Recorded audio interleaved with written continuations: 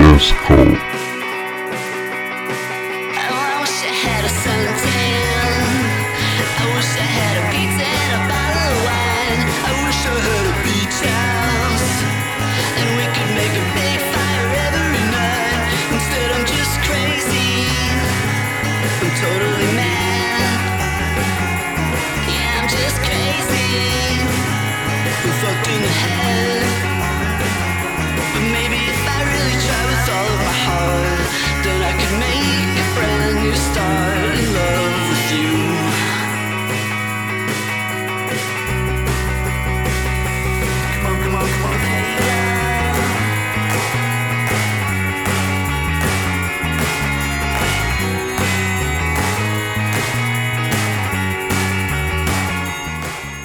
The Bonanza song stuck in my head for a long time. Is that the Bonanza song? No, that's not Bonanza. Oh. That was Ghost Riders in the Sky. And oh yeah. that reference might make sense later on if we get around to it. But the one thing I realized about the Bonanza song is you don't actually have to say the words. It just makes sense no matter what you say. Whatever direction you go in, it's fine. How's the Bonanza song? Get them up, move them out, move them up, move them in. Turn them left, turn them right. Get them down, go them up. Rawhide. Actually, that's Rawhide, isn't it? That's Rawhide. Shit, what's Bonanza? Bonanza. Damn.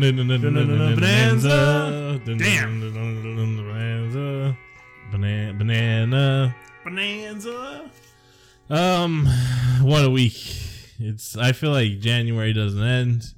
It's been the longest week of my life. Feeling a little Jack Torrance myself this week. Everything seemed meaningless and pointless. Leaves a bad taste in my mouth. Makes my stomach hurt. My heart race. Just being alive in general. Mm-hmm. I just feel like I'm barely better murder your on. whole family. Barely hanging on. Don't know what's gonna happen. Everything is completely fruitless, including this stupid, shitty podcast that no one listens to. So that's not true. There's like 10 people. Hopefully, well, we'll struggle through it like everything else. Hey, girl, you shit with that ass? Nope.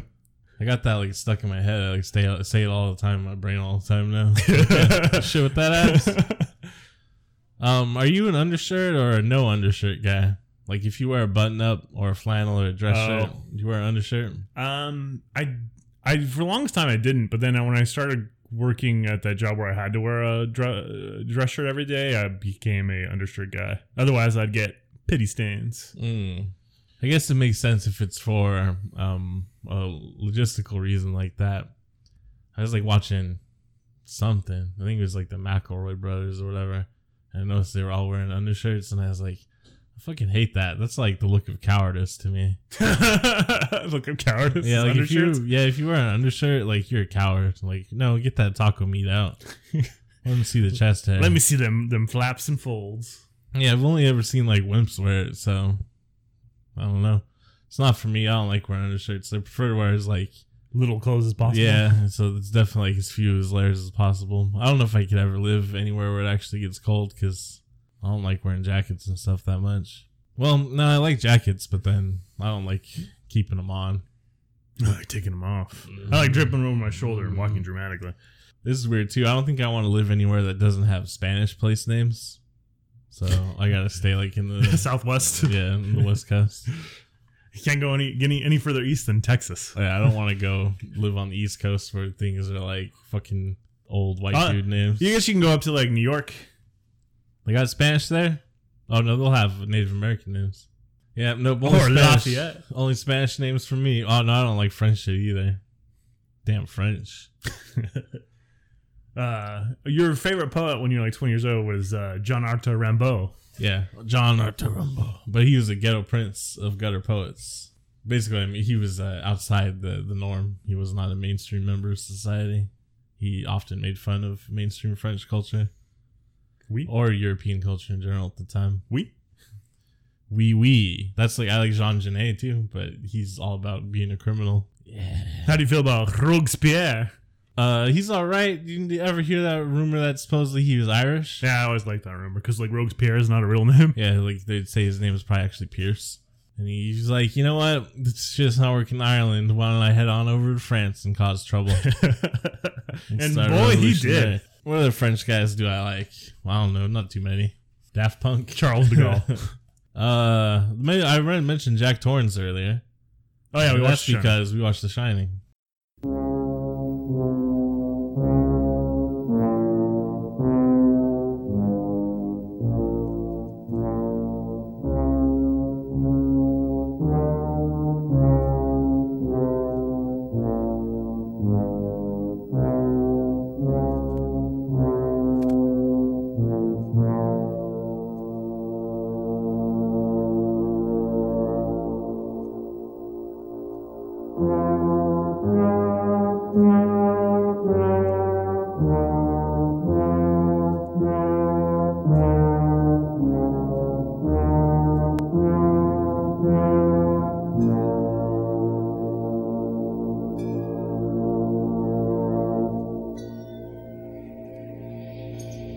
Hey,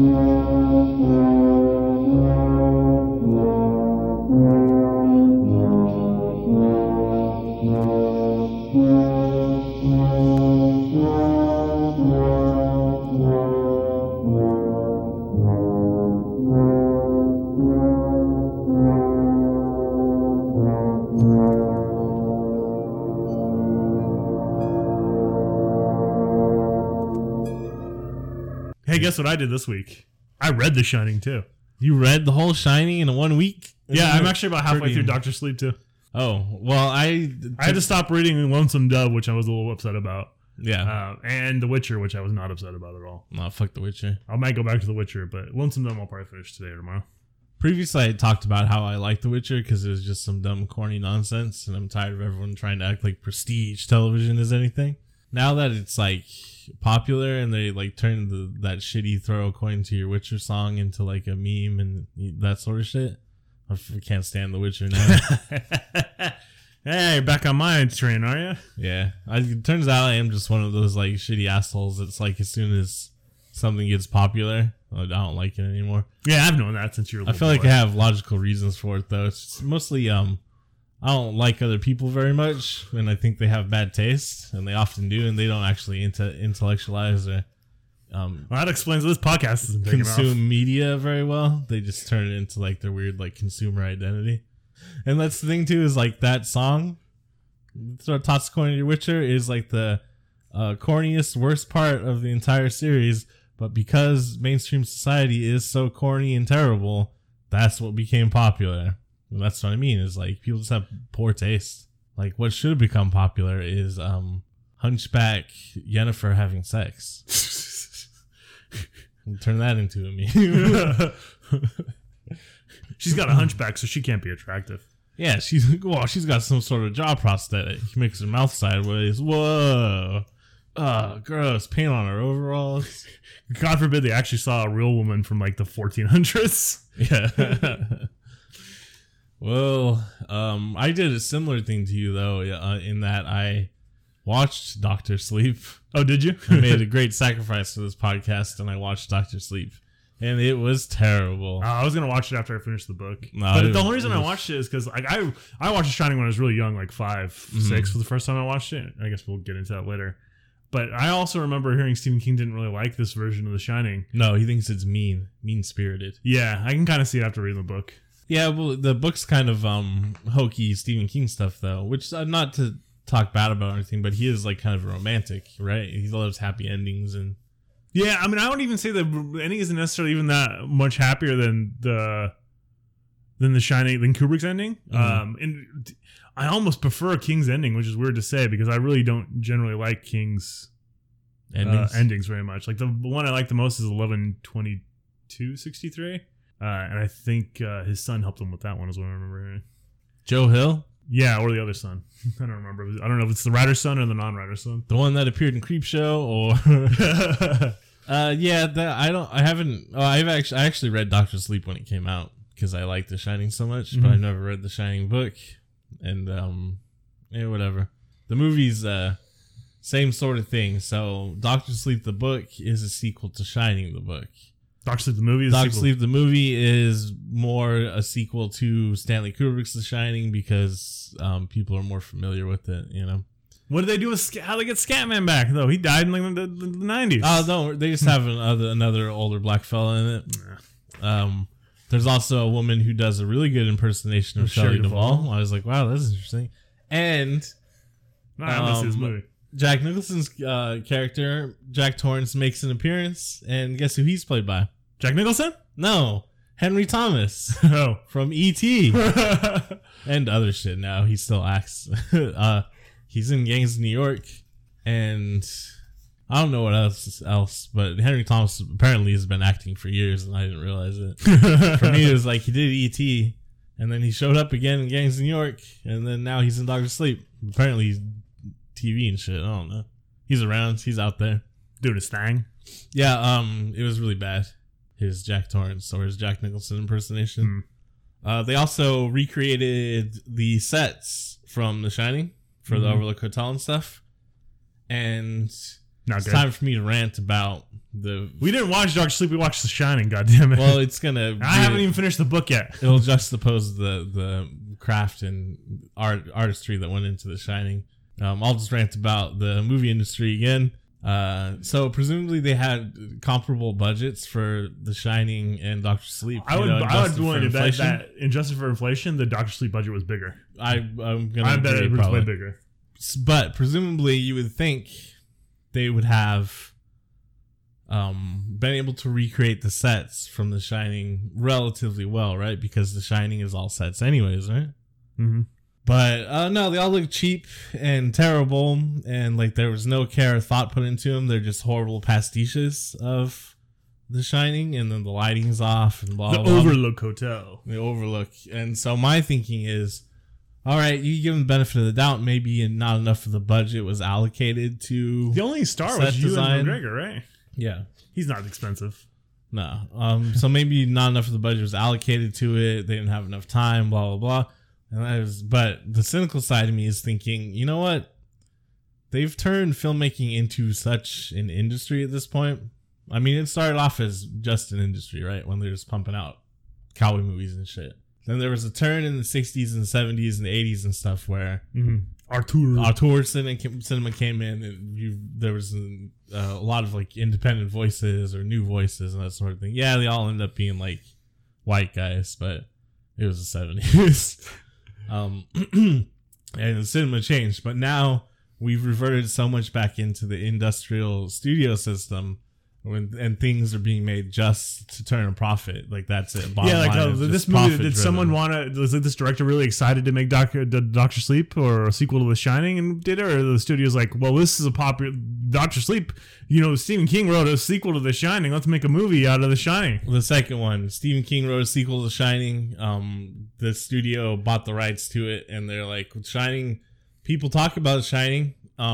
Stephen King. People like Stephen King. We can make money off of Doctor Sleep. Hey, we're gonna make Doctor Sleep. Do you want to direct it? And this guy was like, sure. And it was his choice to make it more like the movie than the book, straight up book adaptation. I mean, I think I would have made the same choice. Oh, absolutely, yeah. I don't think that's a bad choice. But my thinking is though is because there's like a lack of any passion or artistry in mainstream cinema, and everything's profit driven, and it's just nostalgia bait. They're like, whatever, here you go, here's the fucking set. And so it looks terrible. Yeah. Yeah. It just seems... Well, I mean, again, like it goes back, I don't know. Why did someone make a movie? It's just to make money, and then no one really cared about the project. And that's the problem. Well, you could tell when they started marketing this movie, it was immediately like, oh, okay, yeah. Because I remember the marketing just being about The Shining mostly. Oh, it's a sequel to The Shining. Wow. Oh, you remember The Shining? Remember this? Remember this? Can we get your Captain Walker? Get those money dollars for you now? And that actually, that goes back to what I was saying earlier about my problems with society writ large, is people are so attached to their consumer identity.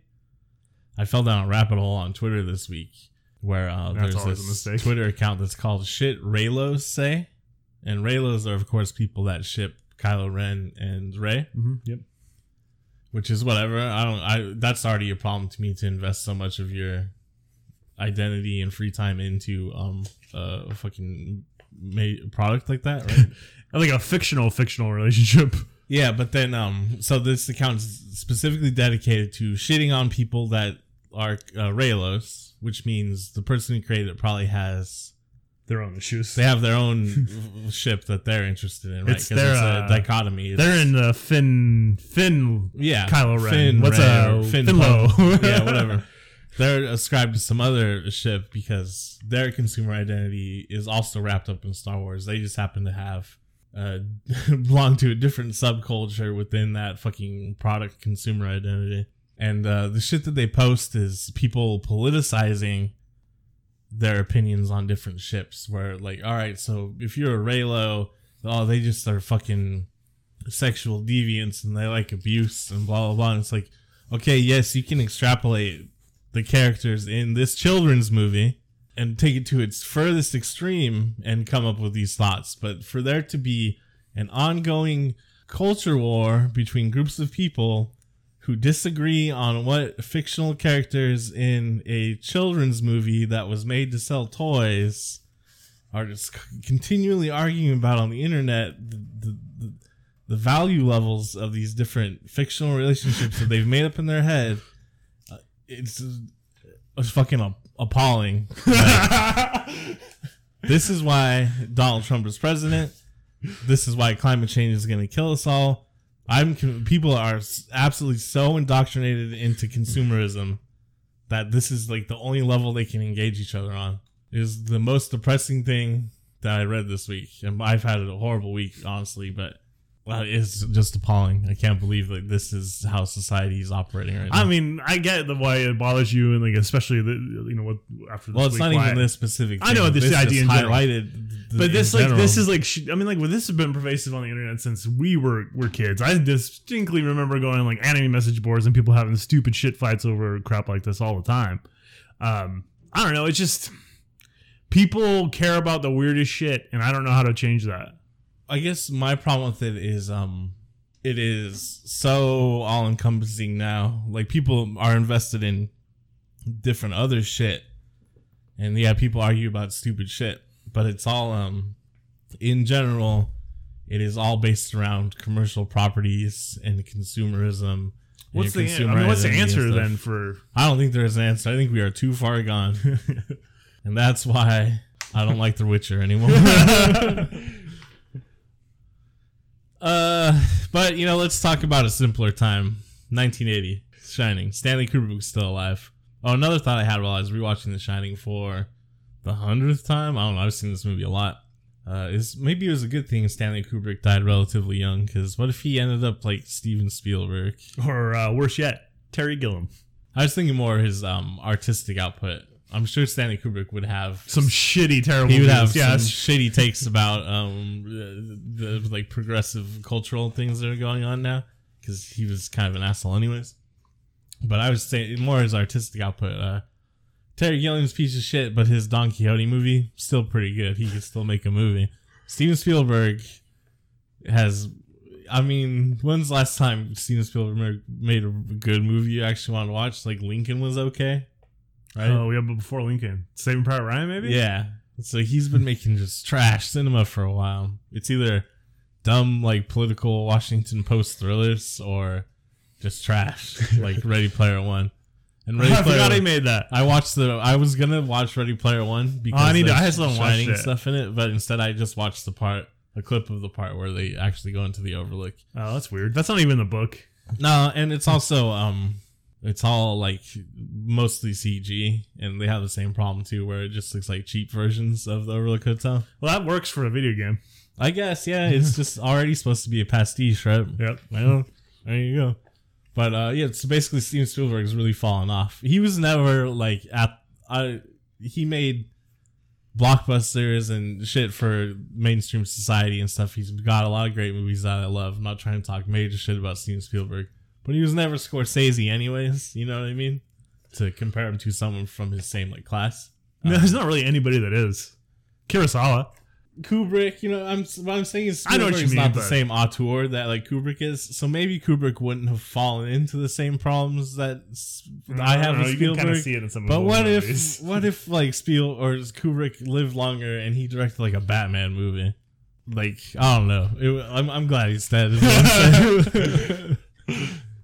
But to get us started is Stephen King was quite disappointed in the final film. While admitting that Stanley Kubrick's visuals were stunning, he said that was surface and not substance. He often described the film as a fancy car without an engine. And then my note here says, "Oh, he big wrong." I mean, I don't know. If you read the book, there's a lot of like themes and shit that it deals with, like the cycle of abuse and addiction, alcoholism, and family, and shit like that. That kind of just because. Set dressing for the movie. I get where he's coming from. I don't know if I'd say it's set dressing. It is kind of the entire thrust of the action is how he's able to be manipulated by the ghosts and stuff. It's just much more. It's just that there's no payoff for it. You know what I mean? It's just a lot more subtle. Well, sometimes there is no payoff for alcoholism. That's what I mean is Stephen King is a bit of a romantic, right? Because there is some redemption for Jack Torrance at the end of the book, I believe, right? A little bit, not a whole lot. And like, there's a distinct like before the Overlook and after the Overlook where no, Jack Torrance is sort of presented as like kind of an okay guy. I mean, I don't know, a little. I don't know. Have you read the book? No. Okay. Not exactly. Like he was an alcoholic. Mm-hmm. He lost his job at a school because he beat up a kid. He broke Danny's arm as a little boy because he was drunk and Danny was playing with his papers. He kind of has like anger issues and violent issues even before they get to the Overlook. Well, there's a quote from Stephen King where he said that was one of his big problems with it is that Jack Torrance was presented as just like a negative figure throughout the whole film, whereas in my book, blah blah blah. Well, I mean, there's the thing is like Stephen King's Jack Torrance is a little bit more nuanced, like where he still has like a good relationship with his son, kind of like how alcoholics sometimes will have okay relationships. You know what I mean? Yeah. I don't know. There's more to it. I just don't think that's what Kubrick's film was about. What do you think Kubrick's film is about? Is it about how we didn't actually land on the moon? I'm pretty sure that he filmed the moon landing. Correct? Is that what we're on location? Yeah, no, that's so. We'll get this out of the way too, real quick. I also watched Room 237 this week, which is a documentary about the many conspiracy theories that sprung from The Shining. Oh, I thought it was that Stephen King short story about. No, that's with John 1408 or Cusack. something. Get this out of the way though. Yeah, the biggest one is we didn't actually go to the moon, and Stanley Kubrick's the one who filmed it on a set, right? Yeah. The evidence for tell that to some astronauts. Yeah, evidence for it is very weak, and Buzz Aldrin will punch you if you say it. It's mostly just Danny has a sweater in one scene with Apollo 11 on it, and kids like space and rockets and shit. So Then there's also the one that, which I think there is some subtext, or at least Stanley Kubrick did throw some things in there about this, that the whole thing is analogous for the violence that white European settlers committed to the Native Americans. And there are some elements of that in the film, mostly just the Overlook is a shrine to the opulence of like white power. And it's on an Indian burial ground, and then they still decorate it with Native American. That's the other thing too. Like that. But that's mostly just, I think Stanley Kubrick's just putting that in there because he's specifically trying to point out like the horror of the upper echelons of American society, and it's a realistic depiction of what a shitty hotel like this would look like. In fact, I'm sure that the hotel that they went to, that the Overlook's based off of, probably had a similar backstory, because that is... Well, you can go to the fucking Holiday Inn up here on the US 60, and there's a little like Native American museum inside of it. Remember? Right? Yeah. Yeah, you can get the scorpion trapped in amber. Or whatever. Yeah, I still have that. That's pretty cool, though. It's set dressing, and then Kubrick obviously didn't. He expatriated himself and lived in England most of his life because he didn't like the United States. So yeah, I'm sure it's just thrown in there because like, fucking look at these assholes in the United States, yeah. Which is an element of the film, right? Is all the best people, right? Yeah, there's an element of classism in the book that it's there in the movie, but it's not as apparent. Well, Kubrick is quite a bit more subtle about everything, which I think benefits the film, or it does to me anyways, because I don't like when things are super apparent anyways. Yeah, but as we've seen, unless you make it apparent, no one fucking gets it. What do you mean? The people totally believe that we didn't land on the moon. He was very apparent about it. Another big thing people talk about is the impossible architecture in the Overlook. Jack Torrance has an interview in the pink room with Ullman. Yeah. There's a window behind him, but the way that room is positioned when they're walking into it and walking out of it would mean it's actually like in the middle of the hotel, and it shouldn't have a window behind it. Like the cyclical nature of the bottom floor, all sorts of stuff. Like the architecture doesn't make sense. Stanley Kubrick himself said, "No, that was mostly because I had visual shots that I wanted to achieve, so the sets had to be designed in a perfect way, like making." A specific example he gave is when Danny's on his trike and he's riding around the lower floor. I love that shot. Which is great. Is like he wanted it to be cyclical so that it could actually be filmed easily. That said, they drew up elaborate like blueprints and shit for the set design and the Overlook Hotel and stuff before they started filming. So I think that might be a little bit of a dodge. I think he might have purposely made the architecture weird just to make it unsettling too. Not because he's trying to secretly hide the Apollo 11 mission not happening or anything like that, just to make it like kind of make you feel uncomfortable. But it could also just be it was done for the expedience of filming, just to make it more technically achievable. Speaking of the shot where we follow him on a strike, this is one of the first films to use Steadicam. It's a relatively new invention in 1980. Oh, crazy. Yeah. They should go back to that because I'm getting sick of the shaky cam. Yeah, it would be cool to see if there was like movement in films again, huh? No, I like close up, long shot. Tight. Here's the thing: is I do like long environmental shots and like tableau vivants sort of filming and stuff. But when I was watching Doctor Sleep, it got me thinking about it. Like watching Doctor Sleep and then watching The Shining, I was like, man, you barely see like camera movement anymore in films. You just see a lot of cuts. Mm-hmm. It fucking sucks. Movies are bad now. Everything's terrible. Oh, well, we're gonna make it through. We're gonna make it through this one. Maybe the next one might be the end. Yeah. I don't know. Oh shit. Oh these. Yes. Fuck that shit. Apollo. It's not secretly we didn't land on the moon. Yeah. That fucking what a boring. Some of the other stuff that people talk about, like the possible like homosexual or sexual tension of the film and stuff. Like there's stuff in there, but you can. Well, that's up into interpretation. There's some of that. That's more in the book too. So I think he's just picking up some of those. Yeah, he's just putting little sprinkles of spice in there. I don't want just a little flavoring, little things for you to pick up, make you feel like, oh, what's going on? Like the mystery can stay alive forever, you know. And then also, yeah, it's just a wonderfully shot movie. The sets are amazing. It looks like they're in an actual fucking hotel. Like they put a lot of care and craft into creating those sets. If you don't believe me, watch The Shining and then go watch Dr. Sleep where they recreate the sets and everything looks like it's made out of fucking cardboard. It's like so fucking bad. I'm about to find out.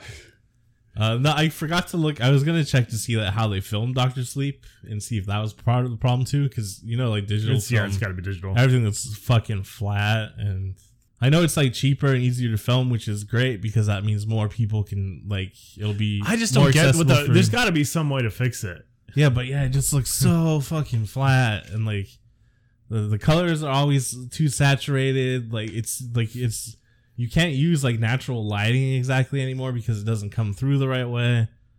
Which I think this is part of the reason why the sets look so bad too, because they're not like lit normally, and there's like not any depth to them. And it seems like they didn't recreate the sets with as much space as was available at Pinewood Studio when they made the first Shining, because there's a part where that overlook he looks huge or feels huge especially when like the main atrium right where he writes and there's the staircase up to the second floor. That's all a set, but it's huge, right? They have that in Dr. Sleep, but there's a part where Ewan McGregor's standing on the stairs and you can tell it's CG behind him. So they clearly either didn't have enough time, enough money, or enough space to recreate the set. And it makes me just like, why'd you fucking bother? You know what I mean? Mm-hmm. I mean, I know why they did it. It's just get a couple bucks, but I'm tired of people doing shit just for money. Do it because you care. Yeah, do it because love the art form. God damn. But, you know, that's not how it goes anymore. So let's go back to 1980 when, or I guess later than that, go back to like 1992 or so when we would have probably first seen The Shining. Well, I was telling this before we started, but I was like 5 or 6 when the first time I saw The Shining, and for whatever reason, like the Danny and Jack relationship didn't click to me as a kid. So for the longest time, I thought that he was his stepdad. Well, they are like so distant and weird around each other, Mm-hmm. but it's understandable from Danny's perspective, right? Because he's like, well, my dad broke my arm one time and he seems kind of crazy. Also, Danny's got The Shining, so he knows his dad's crazy. And then I also, after I watched it, I'm like, maybe I got The Shine. I used to try to go around trying to talk to people in my head. I still do that sometimes. Like, try to see if people can read my thoughts. Yeah, I had a similar thing when I saw it. This movie stuck with me my entire life. Like, the scene of him on the trike riding around and then going into room 237 that's cut between them, like those things have been burnt into my brain for my entire life, I think. Also Scatman. When I first watched it though, or maybe one of the earlier times I watched it, I don't know if it was the first time I had watched it, but I was very young and I remember watching it and like thinking that having a paranormal or supernatural experience was just like an inevitability for It's me. gonna happen at some point. I was like, no matter, it's at some point in my life, like some crazy ghost shit's gonna happen, and I'll just have to deal with it. And it was like so terrifying to me as a kid. Turns out though, nah. Not yet, anyways. Part of it also was like a lot of people in our family have like spookum stories, especially like the women in our family. I feel like there's a lot of they got spookum the shine stories. to them. So I just always assumed like, oh, eventually I'm gonna get spooked, I guess.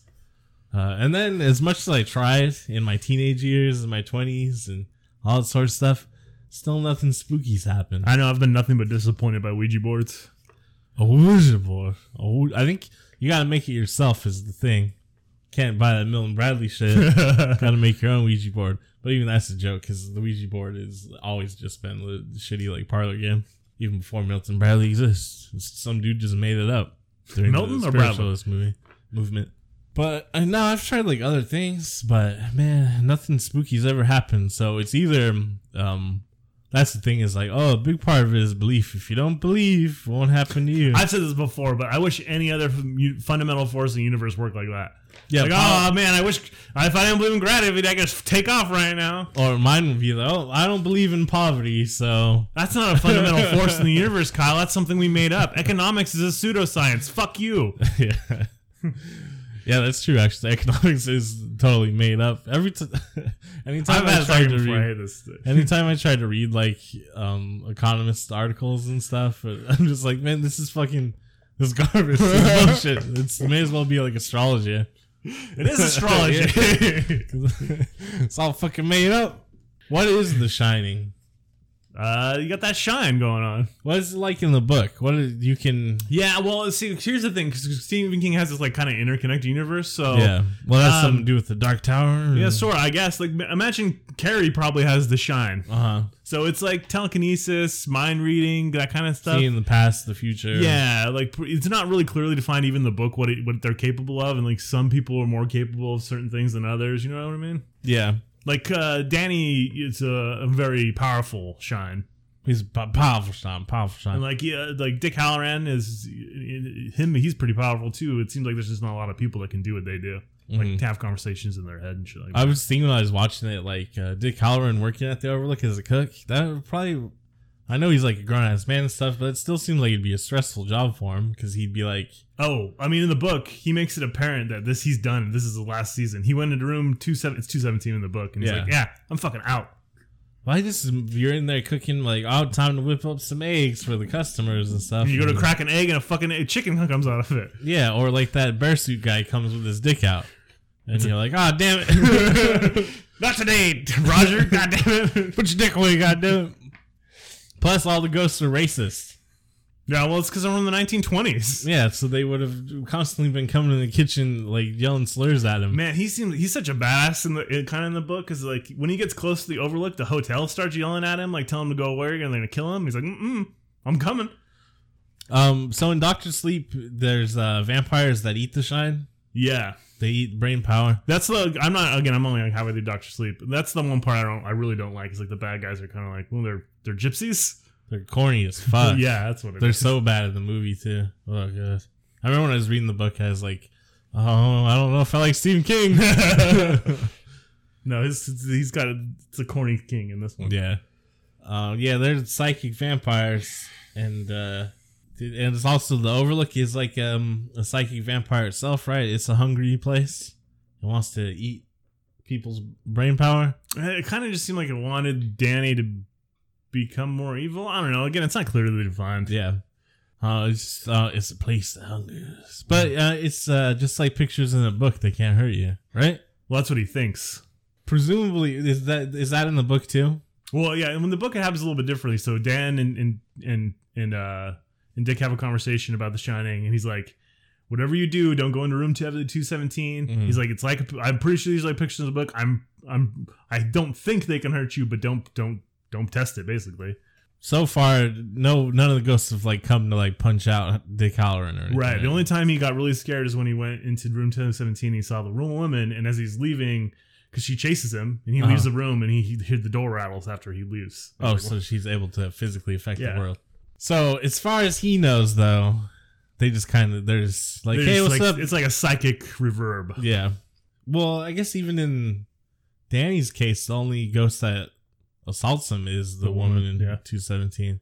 What makes her so special? Did they ever say in the book? No, but she's the most recent death, it seems like, in the hotel. Oh, so she's more powerful? Maybe. I don't know. We need to get Stephen King on the podcast to answer these questions. Another thing about the movie that when I was very cynical in my teenage years when I watched it, I was like, maybe these ghosts aren't even real. It's just because they're all losing their minds. But there's like a really specific example where like, nah, the ghost gotta be real because otherwise he couldn't have gotten out of the freezer or the pantry, you know? Because they absolutely show her locking it and putting in like the pin on the latch and stuff like that, and he still gets out. So yeah, ghost did it. I was such a dumb 14-year-old.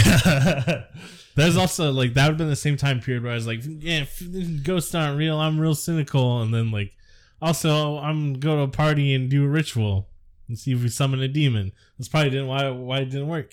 Didn't believe in it. Yeah, it's hard to be a teenager. People I fled line somewhere in here. Like, clearly they're real in the movie, right? But I don't believe in ghosts in real life. Nah, I watch like spooky videos all the time just because they're fun to watch. And sometimes, like the dudes in like Saudi Arabia and like Indonesia that'll pop up sometimes. Sometimes they do like crazy good practical effects and they like hide the cuts really well. So I appreciate it from like that filmmaking standpoint. Yeah, you're out there doing work. And then also I do like spooky esoteric stuff and like I engage with it quite often, but problem is I don't really believe any of that shit. It's just like fun to learn about. And I said this to you and like I'm pretty sure I said it online or at least once, but like if you're a fucking ghost hunter in a ghost, you're like going to see some spooky stuff, why the fuck you run away from the ghosts? Yeah, hunt it down. Chase that shit. Yeah, you fucking chase it down. Run after it. I can imagine being shocked by seeing a ghost, right? You know, the initial shock. But then they just freak out so much about it. No one's ever been killed by a ghost. Fucking get that ghost. The dead only know one thing. It's better to be alive. I would go in just fucking angry, screaming at ghosts. Like, come out, you pussies. Let's go. I don't understand why they don't mess their shit up. Like, so it's like, oh, you're attached to this building, to this room. Some tragic event here. You can't stop haunting it. Or they'll be like, well, fuck, you're bad. Yeah, so, I mean... And that's why I don't believe in ghosts. Yeah, it doesn't seem to me like ghosts are real. Sorry. It seems like the world is a much more boring place than TV and movies have always told me. Nah, it's just exciting in different ways. No, it's not. Yeah, we're not careening to like a cool cyberpunk future. Yeah, but now you can get a shot at the movie theater maybe. So that's pretty exciting. That's the world that Anthony Cobretti warned me, or Marion Cobretti warned me about. Yeah, Cobra became real. Oh, shit. But it actually turns out you're wrong about everything you just said. The supernatural does exist. Oh, God. Here we go. And we have proof. Let's talk about people that have the shine in real life. I have the shine. I already went over this. Yeah, well, I've ruined so many horror movies for my life. Well, you think you got the shine because like dogs like you and stuff? Yeah. Isn't that a sign? I don't know. I feel like I get along really well with animals, but I'm convinced it's because my eyes look like animal eyes. I don't know if that's less crazy or more crazy than thinking of the show. I don't know. I'm a pretty crazy person. Remember when I was a kid and I thought it was inevitable that I was going to get spooked by a ghost? You still got time. There's that this thing I've had about Twilight, though. Not the book series about vampires, but the time of a day, Twilight, where, you know, sun's going down, sunset. I call it Twilight because it sounds spooky. It's still ingrained in my mind that like that's like the spookiest time.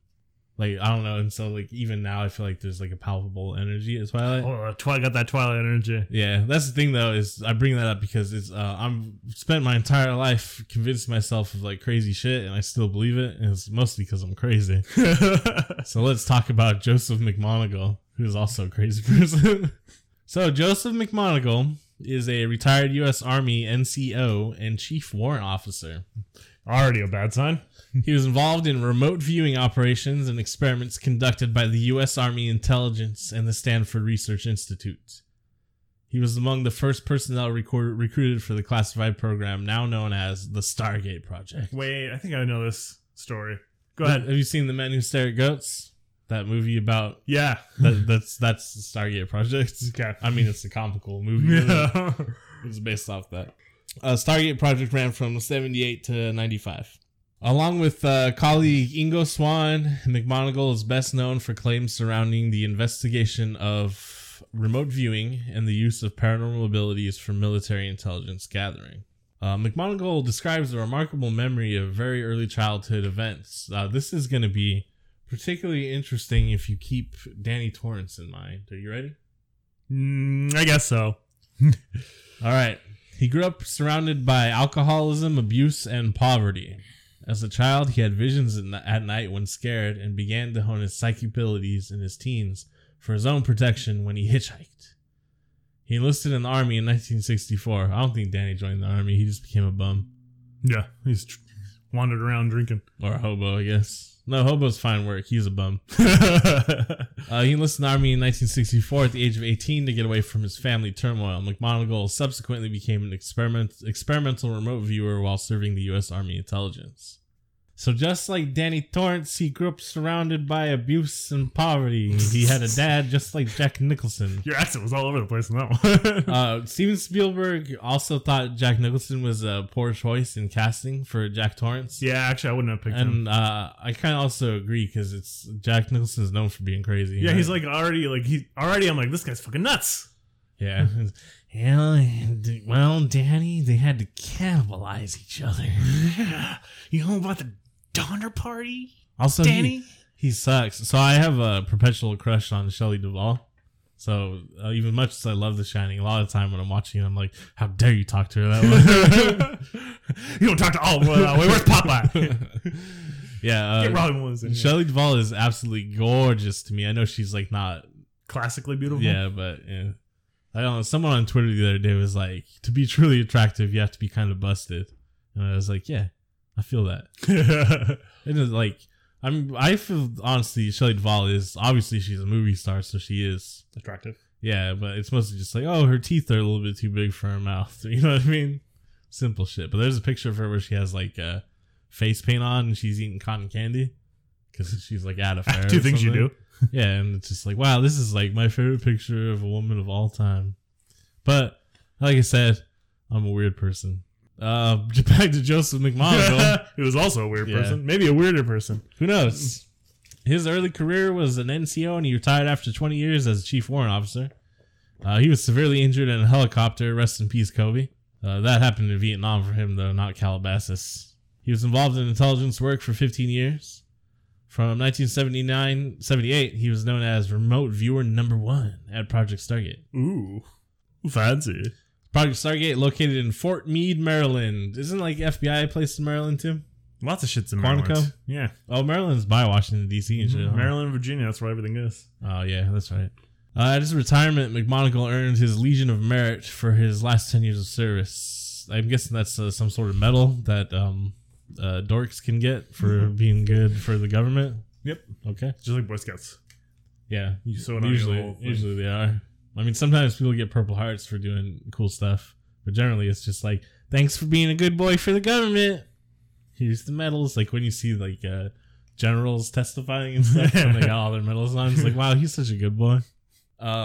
His work included 5 years of work in SIGINT, Signals Intelligence, and 5 years in the remote viewing program. He retired from the Army in 1984, but continued work as a consultant at Stargate until 1993. What is Signals Intelligence? Do you know? SIGINT? Signals? I remember them talking about it in Metal Gear Solid. Yeah. I don't remember. I don't, honestly. I probably one of those things I knew at one point, but who gives a shit?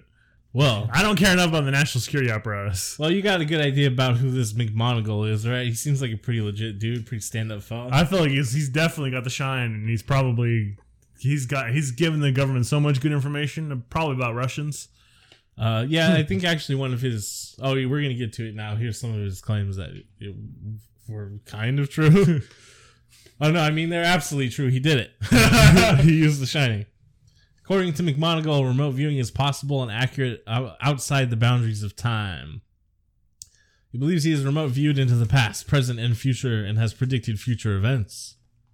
Among the subjects he claims to have remote viewed are Chinese nuclear facility, ooh, the Iranian hostage crisis, oh, the Red Brigades, and Muammar Gaddafi. So he just Which part? He just was checking him out in his palace. Or what? I saw him on the toilet.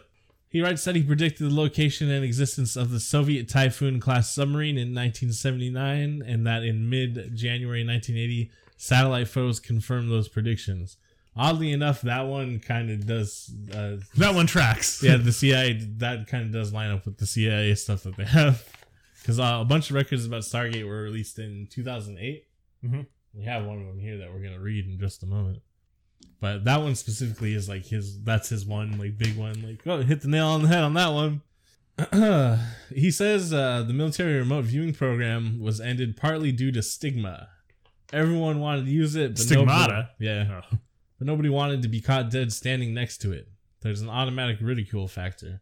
Oh, yeah, psychic. Yeah, I know how the government hates doing things that work really well. Militarily, right? Yeah. Anybody associated with it could kiss their career goodbye. Yeah, it kind of sounds like it probably didn't work then, huh?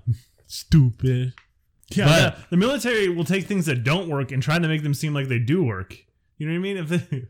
This guy's story doesn't track. Damn it. But anyways, I haven't read this. I'm going in cold. Let's do it. Let's talk about the time he visited Mars.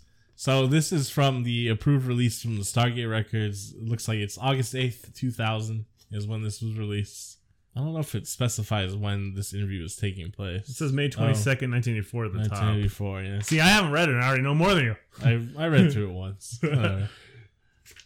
Method of site acquisition: sealed envelope coupled with geographic coordinates. Sealed envelope was given to the subject immediately prior to the interview. The envelope was not opened until after the interview. In the envelope was the 3x5 card with the following information: the planet Mars, time of interest approximately 1 million years BC. That's all he needed. Selected geographic coordinates provided by the parties requesting the information were verbally given to the subject during the interview. Let's take a look at Mars 1 million years ago. Mars. Yep, so this is May 22nd, 1984, height of the Cold War. I don't know why they're asking him about Mars. They just got done with the John Carter books, and they're really hoping they get some new Martian allies. Yes. I believe there's a fine southern gentleman up there who has an entire Martian army that we might use against the Ruskies. This is taking place at 10 in the morning, 10:09 a.m. That's the best time to talk about Mars. In case you're wondering. All right. Now, using the information in the envelope I've provided, exclusively focusing your attention now. Using the information in the envelope, focus on 40.89 degrees north, 9.55 degrees west. I want to say it looks like, I don't know, it sort of looks, I kind of got an oblique view of a pyramid or a pyramid form. It's very high, it's kind of sitting in a large depressed area. All right. It's yellowish, ochre colored. All right. Moving time to the time indicated in the envelope I've provided you, and describe what's happening. I'm tracking severe clouds, more like dust storm. It's a geological problem. Seems to be like just a minute. It irons out. It's really weird. Just report your raw perceptions at this time. You're still early in the session. I'm looking at after effect of a major geological problem.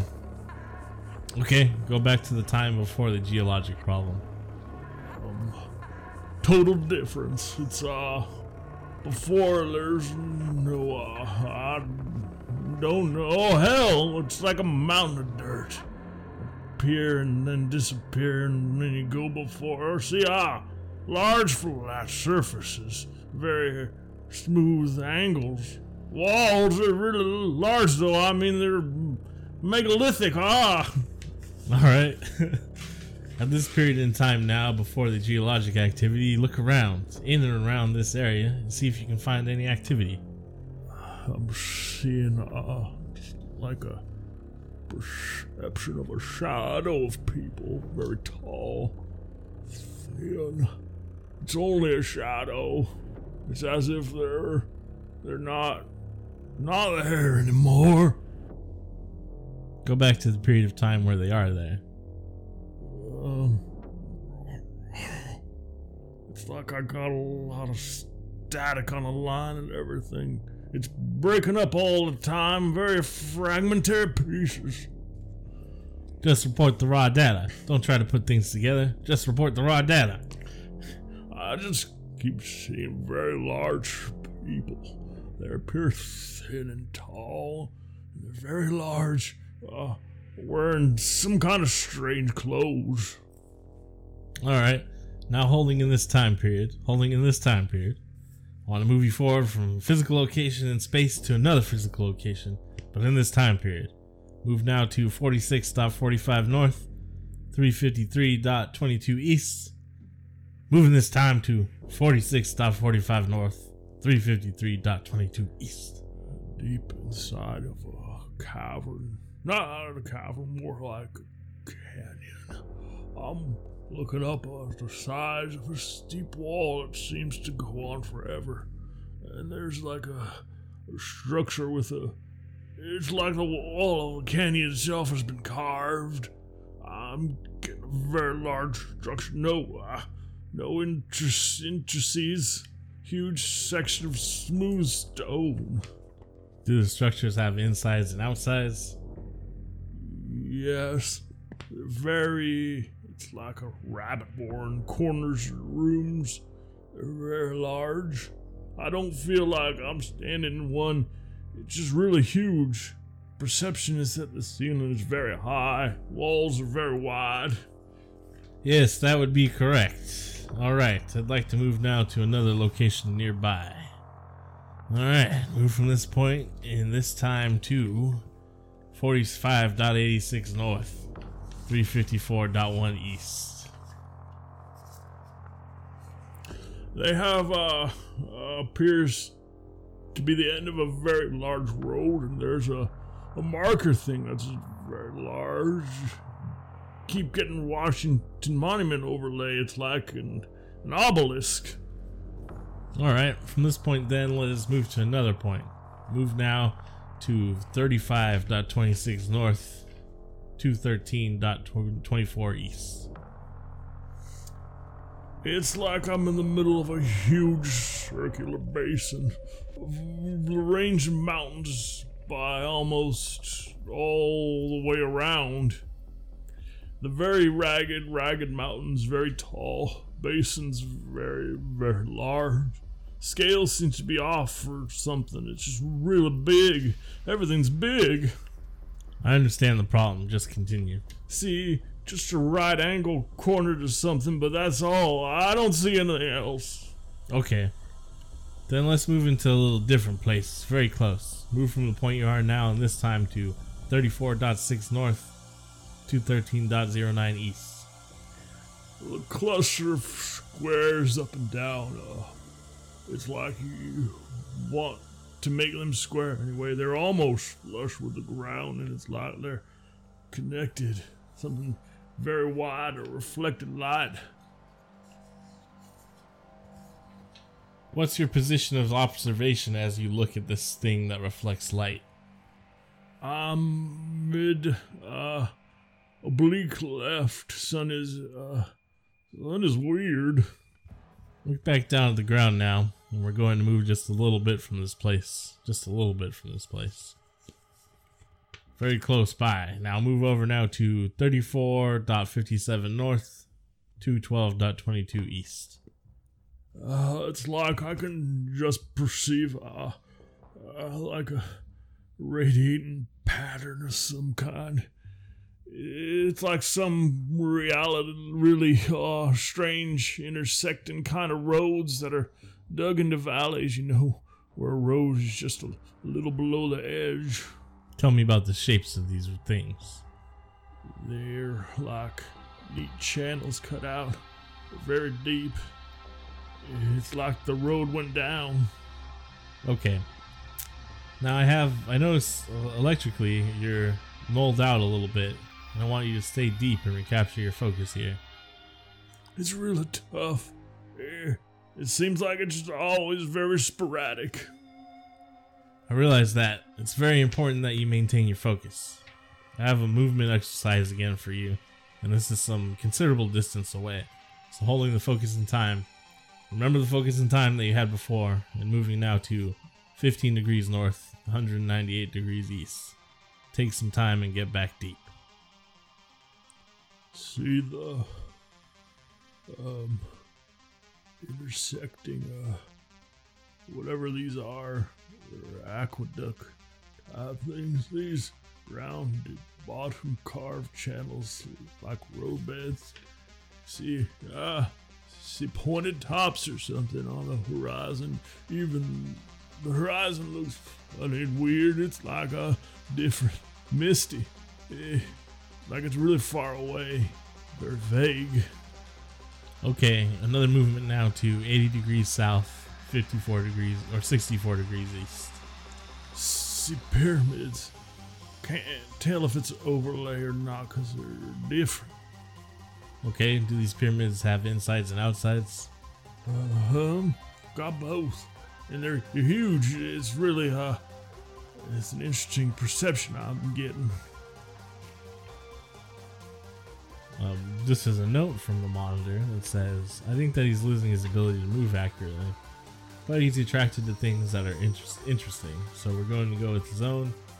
We're going to let him go ahead and explore what seems to be interesting to him rather than move on to the targets indicated here. It's filtered from storms or something. Say that again, sub. They're like shelters from storms. These structures you're seeing? Yeah, they're designed for that. Alright, go inside one of these and find some activity to tell me about. And then 37 minutes of real-time transpires. Jeez.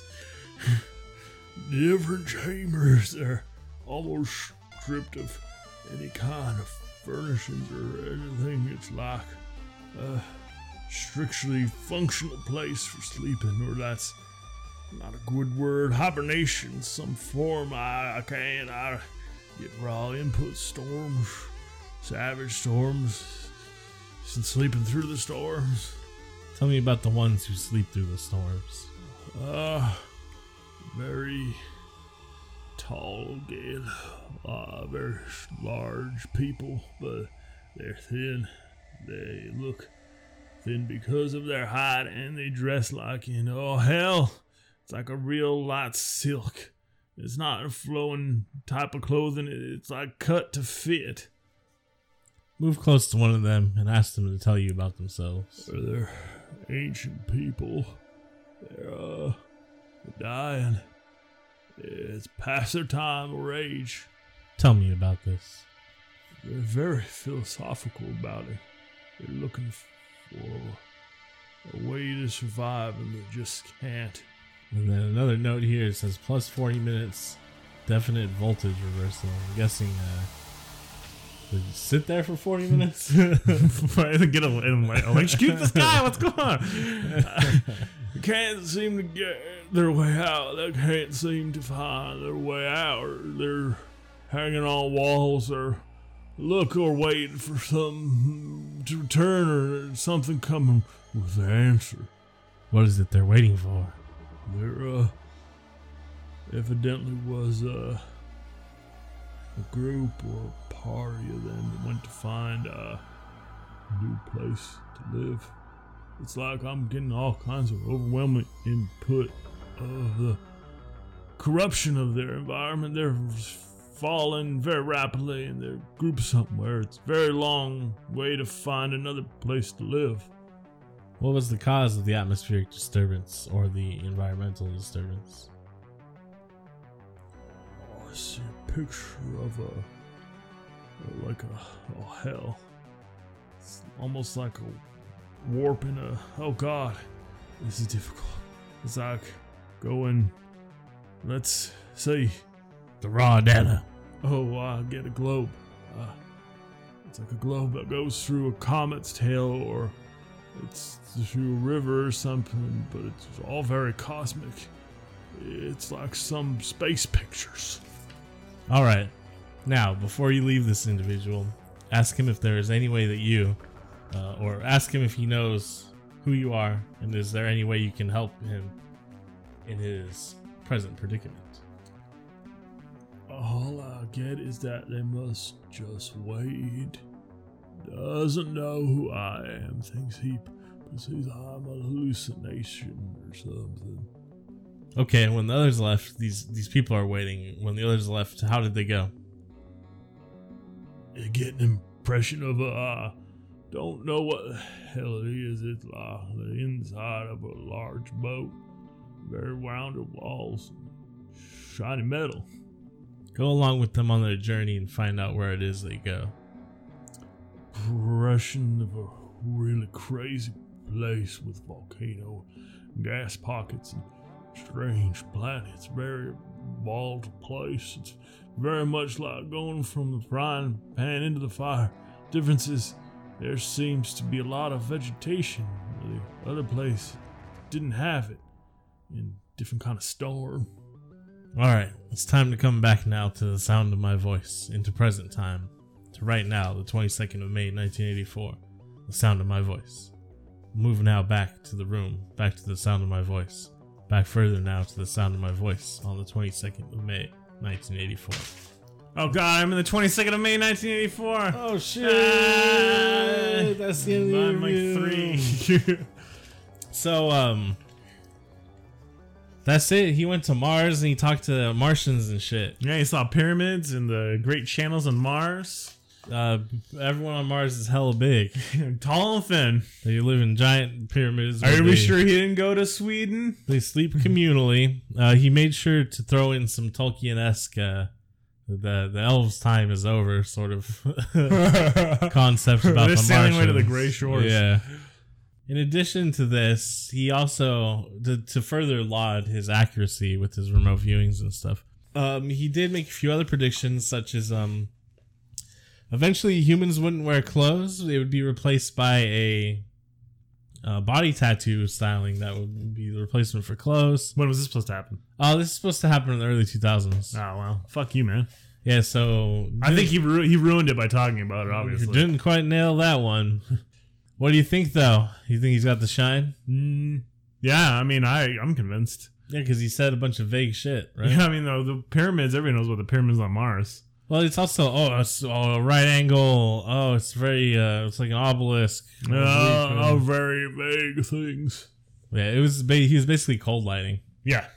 which is, for those that don't know, it's a technique that psychics, in air quotes, do to convince people that, we're talking to your grandmother. They just use vague, open-ended, like leading questions that people jump onto and give them more information. And they lead you through a little adventure in your mind. It's social puppeteering. It's a bullshit. It's a scam. It's a kind of a really shitty thing to do to people. In this guy's case, though, at least he's just doing it to the government. It seems like they're just having fun anyways, right? They're just trying to check out Mars, whatever. Okay. I do think he's legit, though. He did find those Typhoon class subs. One out of like 200 predictions. Well, I mean, I don't know if they said it in the movie, but they definitely say it in the book. But not everything the shine shows you comes true. So, Oh, well, that's good. So in the book, Tony is actually just Danny as an adult, right? well, he's like an older version of Danny, Because Danny's middle name is Anthony. right? Tony. So it's just the way of him Coping with his shine. with shining. Because it probably would be really terrifying to have the shining as a kid and not have anyone else around you who had it to explain what was going on. Yeah. Like Dick's good because his grandma had it and she like told him about it. Cool, that'd be fine as a kid. Danny's case, also with the tumultuous like parents he has. I mean, Shelley Duvall's not a problem. Yeah, Wendy's not a problem. It's just Jack. And then also going to the Overlook where his shining is like, hey, murder elevator. Yeah. Because he's like, Welcome to the Mirror House. You're going to see some crazy shit, kid. yeah, why don't you want to go to the Overlook? I can't tell you. Tell me. Come on, Tony. And then it's the shot of the elevator opening and blood pouring out. Oh, strange. Like, she gets off on the second floor. Oh, I guess I don't want to go to the old Overlook. This job, even with the ghosts, I'm like 90% sure I'd still take it. I would be a caretaker. Yeah, I think it'd probably be all right. Because the whole thing is, you're not like susceptible to being an alcoholic anyways, so. Yeah, I can drink like once a week is a tough week for me. How would the ghost manipulate you? That's what I was trying to think about in that situation. Yeah, I don't know.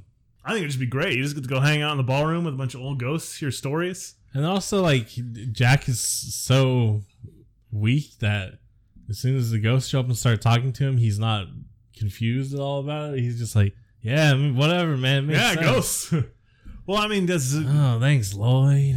There's a line that Dick has about Jack in the movie. He's like, because he was trying to see if the parents had The Shining too. He's like, I don't know about the dad. I don't think he has The Shining, but he's got something. Alcohol makes you shine. Alcohol makes you shine. Makes you shine. It'll open your third eye if you let it. No, not really. Not alcohol. Alcohol's not really known for expanding your. Well, that's the thing. Like the whole reason Danny drinks in Doctor Sleep is because it dampens the snuff shine. it out. Yeah, which makes sense. That's the reason. I don't know. That's the reason I drank, not to like snuff out the Shining, but to bear down some of the other problems I was having. Well, it makes sense. I think that's probably why a lot of people drink, and it would make sense if that was the case for Jack Torrance too. Because presumably the shine would be genetic. I mean, Stephen King's an old guy from the old times where. Well, I think they say in Doctor Sleep that I don't know. Danny even says I don't think it's specifically genetic. Oh, really? Yeah. That's just retconning because he's like, I don't want to be accused of. I'll throw a magical Negro in once in a while. No problem. I guess that's kind of the Native American aspect of it too. Is like, ooh, it's on an Indian burial ground. You see that shit so much as a kid. I always just assumed that it was because, like, why the fuck you fucking with dead people? You know what I mean? Like, you didn't need to have it bad enough. You gotta build a hotel on top of their grave too. You shits. Yeah, I mean that's the thing about it though is like, pretty much everywhere you go is dead people. Yeah, you're just trampling over indigenous land and people. It's a road that you paved over indigenous graves, and you wonder why your dreams are crazed. That's The Shining. Woo! It has been a rough week for me. This is actually fun to talk about The Shining. I don't know about this Joseph McMonagall character. I don't know if I believe in remote viewing. This kind of just seems like he's feeding a lot of bullshit. But that also tracks with my other beliefs, where it doesn't seem like people have like magic abilities anymore. Who knows about the ancient times? Yeah, the fucking cult from the Doctor Sleep got them all. Yeah, that could be a logical answer for it. Or, I mean, it's all coalesced into the reptilian bloodline that run our government. That's why even, like, there's a lot of, like, never-Trumpers and stuff in the upper echelons of power because he's not actually a reptilian. And they're like, God damn it. You know what? There's someone out there that believes that. I don't need... I'm telling you right now, I believe it. I'm telling the truth. He's not actually a reptilian when the rest of them are. They're like, yeah, damn, one of those goddamn monkey men got in. They elected a monkey man. They didn't, though. They almost elected a reptilian woman. She won by 3 million votes. Why didn't they let that reptile in? Because Hillary Clinton's definitely a reptilian. For sure. Next week, we're going to watch Shogun Assassin. Shogun Assassin? Yeah, you mean Lone Wolf and Cub? Part 2? And 3 smashed together? I know we watched Ran recently, but now we got some real this is a totally different kind of movie, you fucking racist. Yeah, Kurosawa's movies are a whole different world than Shogun Assassin. But it's going to be dope. We got our sword and sorcery shit coming up too. End of the month. Oh, I think we actually have Conan coming up soon. Oof. Conan, what is best in life? I don't know if we're gonna watch another Deathstalker. Yeah, you can't take another Deathstalker. I don't think so. Tits out for Deathstalker. It was fun that one time. We'll revisit Deathstalker in like 5 years. It'll take me a while to build up the resistance to it. Yeah. It's like if you try to do shrooms like 2 times in 1 week, you have like your tolerance is all fucked, so you don't even really trip the second time. That's me and Deathstalker, but you just gotta take double the amount. It's gonna take well. There's a specific time where I took an 1/8 all on my own, which is that's a lot. It's a pretty big dose, and then tripped real hard, and then it just came up later that week. We were going camping, and it was like gonna trip again, and I was like, I'll just do another 1/8. That seems to be like the sweet spot for me. And I already knew like in my mind like my tolerance is gonna be up. It's not gonna be exactly the same, but it seems like a good avenue to go. And man, we just went out to the woods, and I just threw up and was like, yeah, it's nice to be in the woods. So, you know, it works like that spooks sometimes. around, ghosts, boogans. Yeah, but they don't come until nighttime. There's definitely spooks in the woods. That's probably the main reason we don't have magical spooky stuff going on anymore, is because we don't have as many woods, I think. If you want to be magical and spooky, you should join the VHS cult by going to adventureproductions.com. You go to VHScult.com too. VHScult.com too. We own them both. We own them all. Fuck you. We own the internet. Follow us on Twitter. Tell your friends and family about us. Listen to Scatman Crothers' Ghost Riders in the Sky cover. It's great. He's got a cover of it? Oh, it's really good. You should listen to it. Nice. It's jazzy. Oh, speaking of Scatman Crothers, he's in this movie because he's really good friends with Jack Nicholson. Stanley Kubrick made him cry a couple times while they're filming it because Stanley Kubrick He made Scatman Crothers cry? I knew he was a piece of shit to Shelley Lily Duvall. Oh, no, he wasn't being a piece of shit to him. It was just because they were doing so many goddamn takes. Oh. Which is exhausting because Scatman Crothers was 70 years old when they made this movie. You know, I have a great story about Scatman from when he was recording jazz on the Transformers. The guy that voiced Bumblebee did an interview, I want to say a few years ago, and he was talking about by the second season there were so many people in the cast that they didn't all record in the same room anymore. They'd only call people when they had lines to record. Mm-hmm. I guess they recorded it like a radio program. So when you weren't on call, you would just sit back in the waiting room with all the other cast members. And apparently Scatman used to sit back in there the entire time and play his guitar and sing. Nice. That's good for everybody. They Batman animated series was filmed like a radio broadcast. I didn't think they did that for very many cartoons, especially ones that were straight up that's weird, just right? like we're trying to That sell was a toys. TV a cartoon for TV or for toys. Yeah. I can't talk now. Too much. I got this projected motherfucker in my head. Yeah, it's funny to me that the nostalgia of Transformers had its hooks in me and you for a while, but because like fucking character designs of fucking robots that turn into cars, that shit is dope. I'm still down with it. But remember when they made the Transformers movie and it was such like a debacle, and it's like, yeah, probably a cartoon that was made specifically to sell toys isn't going to translate very well as a movie. There is a lot of extended lore around Transformers that the fans have come up with that might work. And the comic books and shit. Like, yeah, it might work, but based off its like just nucleus of what it is, probably not gonna be a very good movie. And then Disney said, "Fuck it, we don't care, Star Wars," and that's VHS Occult Crew message. Occult Crew, I don't know. Bye. Bye.